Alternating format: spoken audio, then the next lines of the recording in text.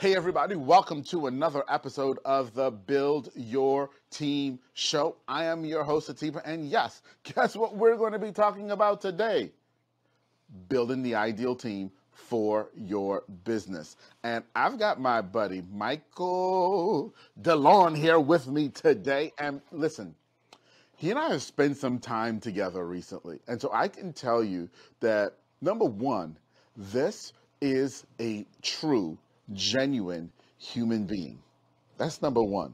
Number two, he has built an incredible business, an incredible brand with an incredible team. So he's got some really great stuff to share with us today. And as always, Build Your Team is brought to you by Client Attraction Pros. Hey, it's time that you become the thought leader of your industry, and we're going to help you do that and make it fast, easy, and fun.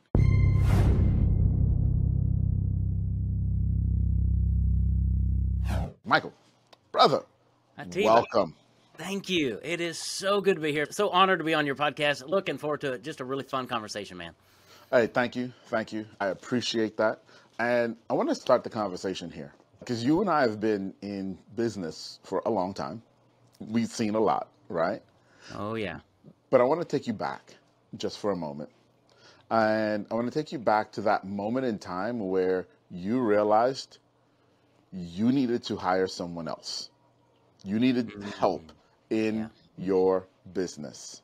Can we go back to that moment? Tell me, what were some of the things that you were going through, feeling, thinking, and how did you deal with that? Yeah, man. I remember that very well because when I started my company, I was solopreneur, which means I had the idea. I jumped out in faith. I started getting business.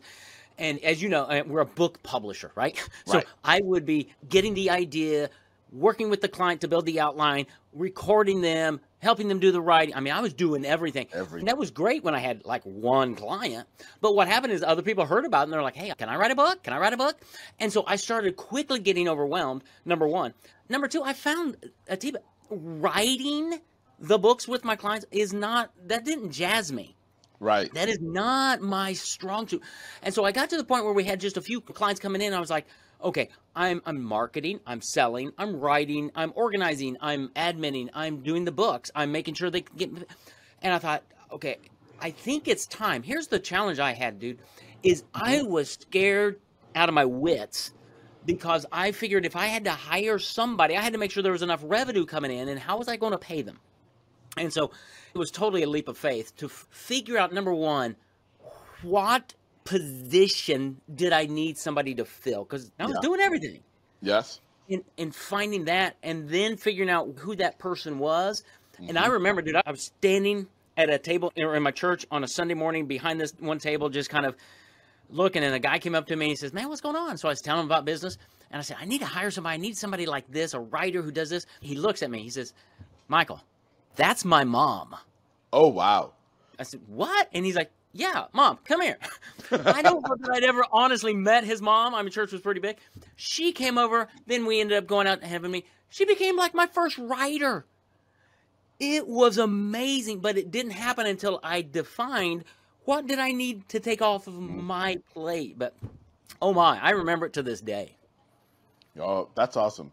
So I want to follow up on something that you said just now, because you said that you were in a place where you were faced with, I need to hire, but do I have the revenue to actually pay this person? Yes. And you were also dealing with, what are they going to do? What am I taking off of my plate that they're going to do? And so you're dealing with these two realities, which is what your friend probably saw on your face that day in church, Right. that angst and that frustration. Yeah. And here comes a solution in his mom. Yeah. But in that moment, when you made that choice to hire his mom, had you figured out the revenue? Were you 100% sure at that time, I'm going to have the revenue, there's not going to be any problem, I can pay her for the rest of her life? Or was it, as you said, more of a leap of faith of realizing this is where I need to go and I can't grow until I make this step? Yeah, most definitely 100% the second one, dude. We're entrepreneurs. We never know for sure. But I had enough faith and confidence. I knew the flow was starting to come, but there was a bottleneck in my attraction process. And that was the fact that I was over here writing and helping clients do Doing the things work. Yeah. that I couldn't be over here marketing and selling. And I just knew intuitively, if I had more time in front of people, I could get more clients to keep her busy. It was totally a step of faith, but it was putting myself into the area that I'm best at and trusting God and in my abilities to say, no, this will work. No guarantees. And I'm pretty honest with most of our employees when we hire them. It's like, here's where we are. I think everything's going to be just fine, but we're an open book with our team members. We take a calculated risks and we walk by faith, but we work really hard and it's worked out every time. But that feeling, Atiba, has been there as we've hired different people throughout the process. I mean, we've got almost 30 people on our team now, and some of them come on really fast, but others, those key positions, it's like, let's make sure that we can make a commitment here because I'm supporting them and their family, and they're relying on us. So let's not go into this willy-nilly. Yes. You said something that I was going to go a totally different way or actually stay on that course, but you said a term there that really resonates with me and one that I want to delve into more. And the reason I want to delve into this more is because the only other people that I have heard verbally use this term are all running businesses that are north of $50 million a year. Okay. And you just used this term. And so I want to dive in with you because I think for those of us who aren't in that place, right, we might look at some of those people in that space who do use this term and say, well, yeah, maybe you could do it at that level, but I can't do it at mine, or it's going to cause too many problems at mine. And I'm saying that because I was in the room when one of those people said that, and people stood up and left, or people stood up and said, that's not possible in our size of business. And that term was open book. Yeah. Open book. Yeah. And they were specifically talking about being an open book with the finances to your team. So I want you to dive in. Tell me about open book. What did that look like for you? How did you even get there? Yeah, that's a great question, how we got here. And my wife and I so we were missionaries for 10 years to the family. So we had to raise our own support. We learned really early on at but you don't get to know people until you get into their house or they're in your house and you're transparent with your life. We were in a marriage ministry, right? We were missionaries. Everybody looked at our marriage like we had it all together. And we had to really pop that bubble. Let us tell you our stories and put our skeletons out there because we are messed up people. God's just calling us to do this, right? Come join us. Right. As soon as we did that, you and your wife would say, well, Michael, let us tell you our problems too. I think that taught us just to be totally transparent because this is a no judgment zone. Nobody cares. So I think that's where it began. And then in business, I think a lot of times I've been in big organizations where it's not an open book. And where you can't have privy and decisions are made and you're like, I don't understand it. Well, you can't understand that because you're not a VP. But that doesn't make sense. I want people to understand at all levels, why do we make decisions to go after certain verticals? Why do we price our product at a certain level when they may be getting paid X, I'm charging Y? What's the difference?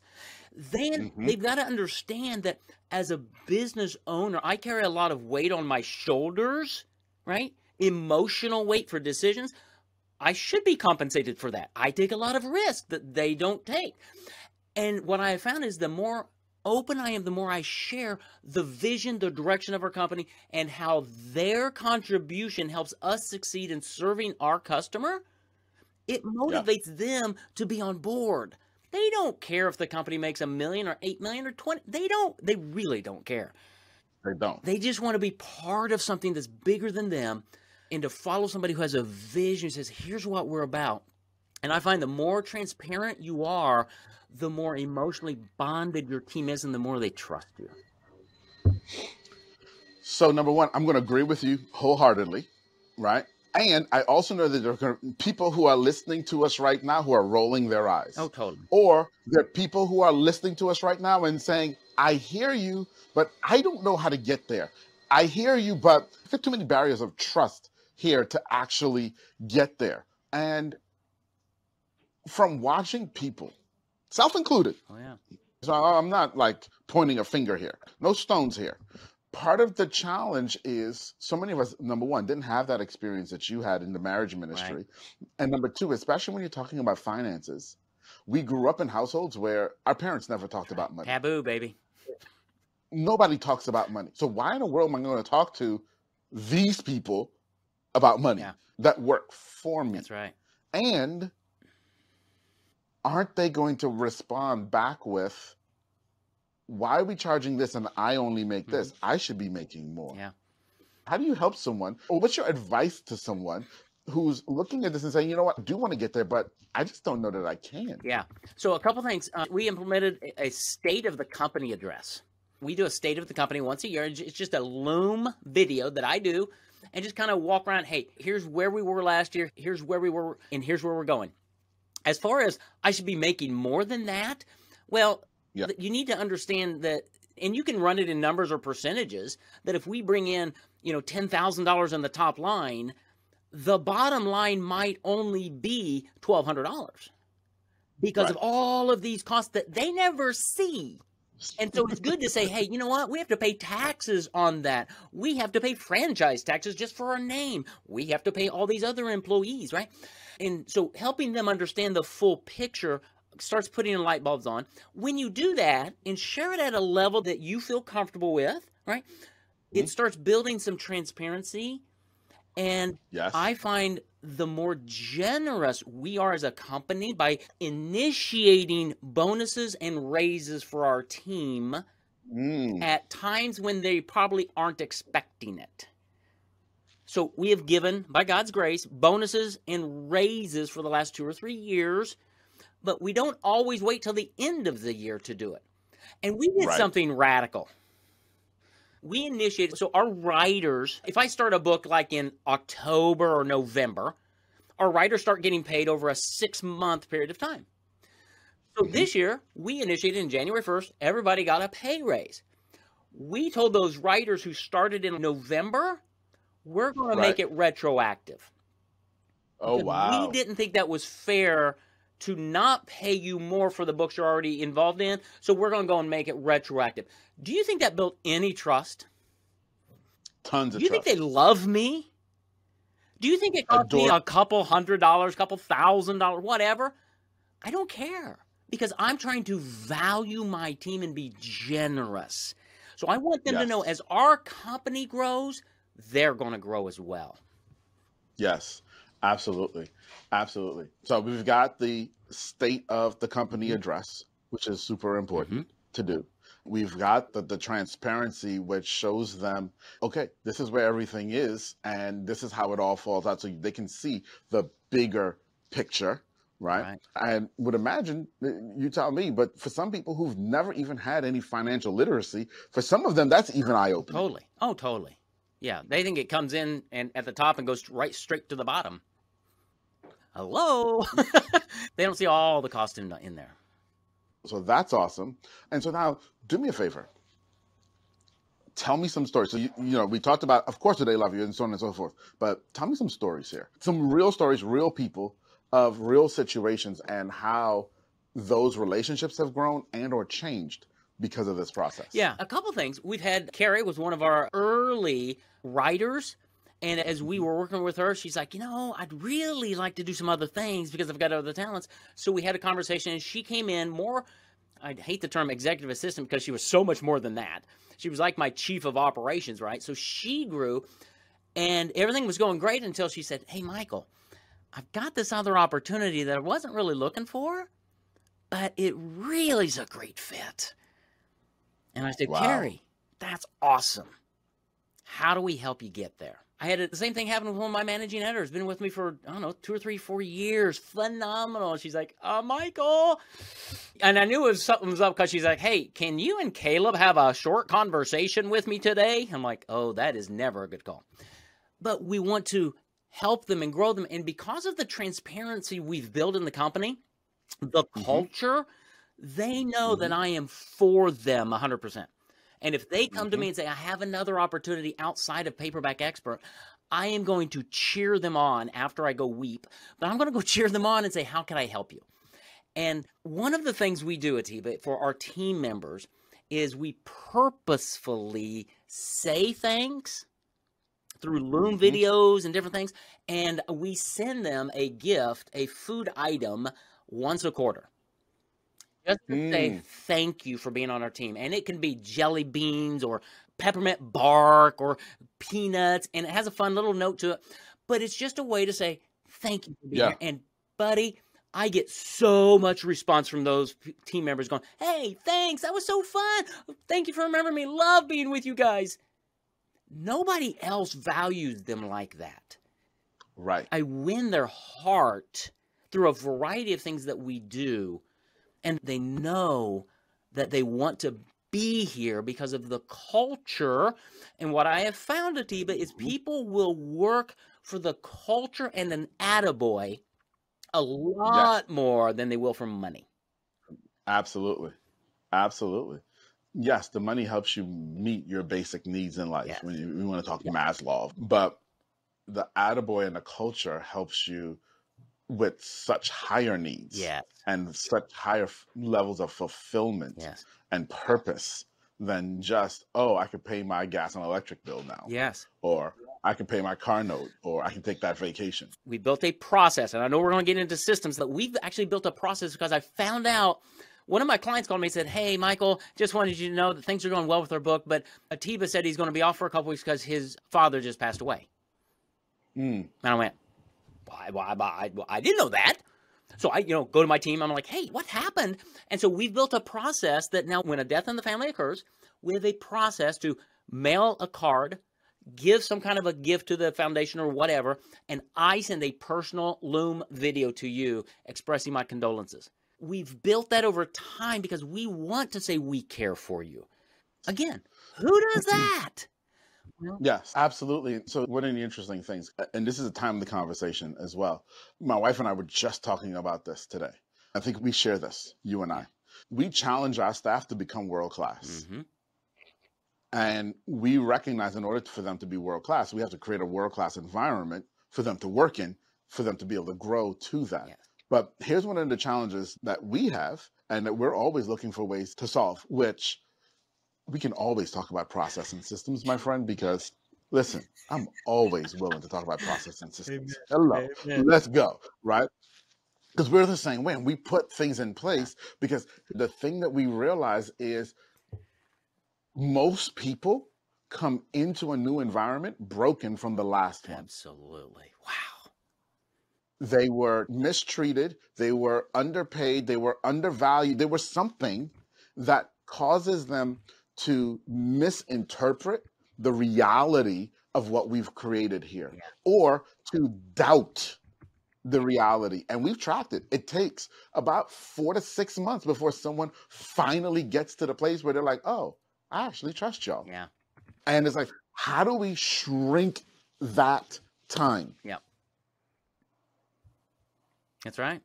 That's what we're talking through. It is. So I'd love to hear more on process from you from day one of installing culture. What are some of the things that you put in place? The bereavement thing is great. And that's great. So a new person comes into our team. Let's call it a new writer or editor or proofreader, okay? Somebody that I am not hiring. I have a team that hires those people, right? I get an email saying, hey, welcome to the new team member, Atiba. Great. Immediately, I figure out what position you're in, and I send you a Loom video personally. Hey, Atiba, thank you so much. I just want to welcome you. And here's where we are. I'm glad you're part of our culture. One of these days, we'll actually be on a Zoom together. But I just want you to know that I'm really grateful for you to be here and that you're giving your gifts, talents, and abilities to help us serve our clients. Thank you so much. But even before that, as part of our onboarding process, I have recorded a video that's part of our process that's probably 7 minutes long that tells my story. What is this company we have? Where did it start? I tell my entire story. And it helps them understand who we are. I explain kind of the division of labor and why they're not interacting with me, but they're going to interact with my son Caleb and his team. Why that is, and that my role in the business is to be the front person, to be gaining the business and all of that, and then handing them over to Caleb and that team so that you, in your role, can serve them with excellence. Yes. But I give them that big picture so they come in a short period of time understanding our culture, our value system. And it helps because if for some reason they missed it in all the interviewing Right. we do, they're going to get it really clearly. And some people, Really clearly. most people love our culture, right? Because we're just people of integrity and that's who we are. Some people might come in and go, yeah, I'm not so sure about that. And that's okay. We would be totally okay because we don't want anybody to be a misfit, right? But we do a really good job, I think, of using video in that onboarding process as they are acclimating to their world and saying, here's how our process works. This is why we do a speak to write process in creating books. Yes. The background. So they go, oh, okay, well, that makes sense. And here are the people that you're reporting to, and here are the people that are surrounding you that you may never interact with. Because if your job's to write, that's what you do. Well, there's an editor and a proofreader and a designer and right?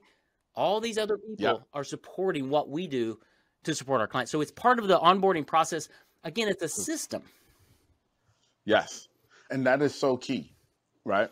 So key to setting the stage correctly. Yeah, absolutely. Right? Yeah.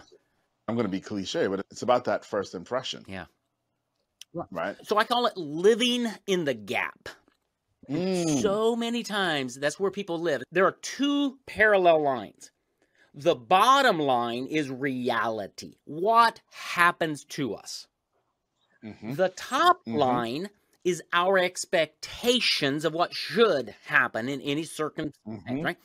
The gap between those two lines is where frustration happens or anger or miscommunication. Because I may come into this expecting one thing, but the reality is, no, that's not how we function.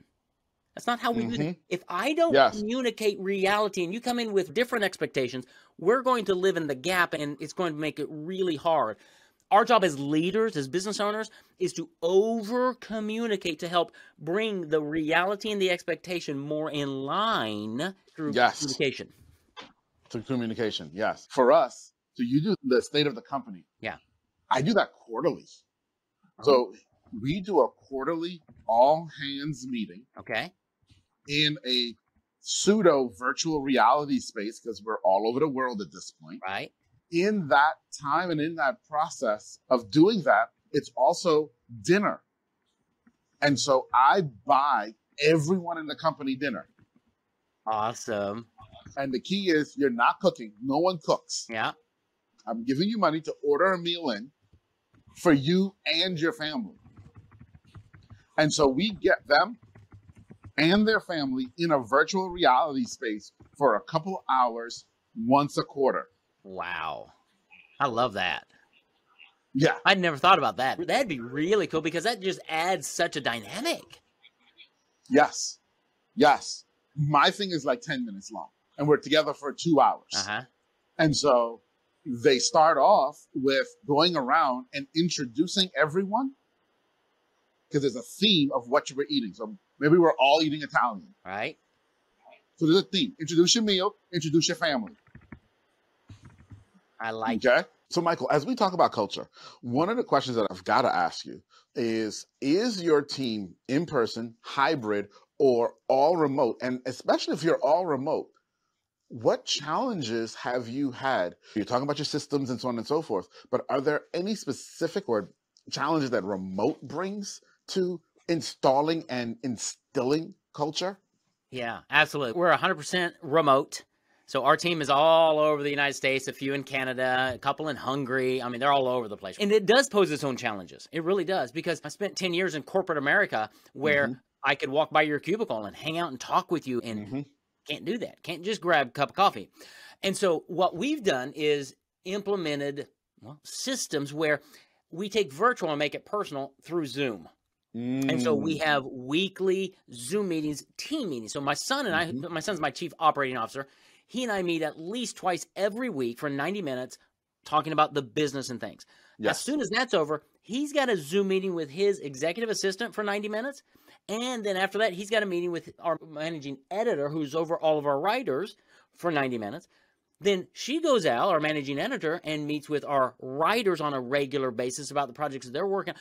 So it's in person via Zoom on a regular basis because you can't do it through email. No. Email nor Slack. I mean, not that either one of them are bad, but you need this. Yeah, back and forth, because here's where we're going. Well, why are you doing it that way? Is there a better way to do it? And it's so fast, so easy. When Caleb builds systems, he brings his administrative assistant on to a Zoom call. Caleb says, here's the system we're going to build. Here's why we're going to build it. Here's what it's called. Now, let's build it together. And they might invest 90 minutes building one system. Yep. But what Caleb has found is that's the best 90 minutes he'll invest. Yes, because he does it once. And then just duplicate it, and then she goes out and just tweaks it and makes it and boom, and it's done. But it's taking technology, face-to-face technology, integrating that into the rhythm of your week. Yes. So you've talked about Caleb. You've talked about the team. You've talked about writers. You've talked about managing editors. Tell everybody, who actually are you and what do y'all do? And how do they find you? Yeah, hey, that's awesome. So Michael DeLon, who I am, I'm a follower of Christ, been married 33 years. I've got 4 kids, 2 biological, 2 through adoption. We did foster care for 8 years. I was in vocational missionary to the families for 10 years. And then God led us to do this. And so what we do is we work with experts and thought leaders, business owners, to help them create a book without writing a word, to position them as the expert in the eyes of their audience. And then we teach them and give them marketing strategies and systems to help them use their book in their marketing to gain clients, get referrals, grow revenue. That's what we do. You can find everything about me and our company at paperbackexpert.com. That's Paperback Expert. Yeah. Yes. I was going to repeat it, but you did. That's right. Paperbackexpert.com.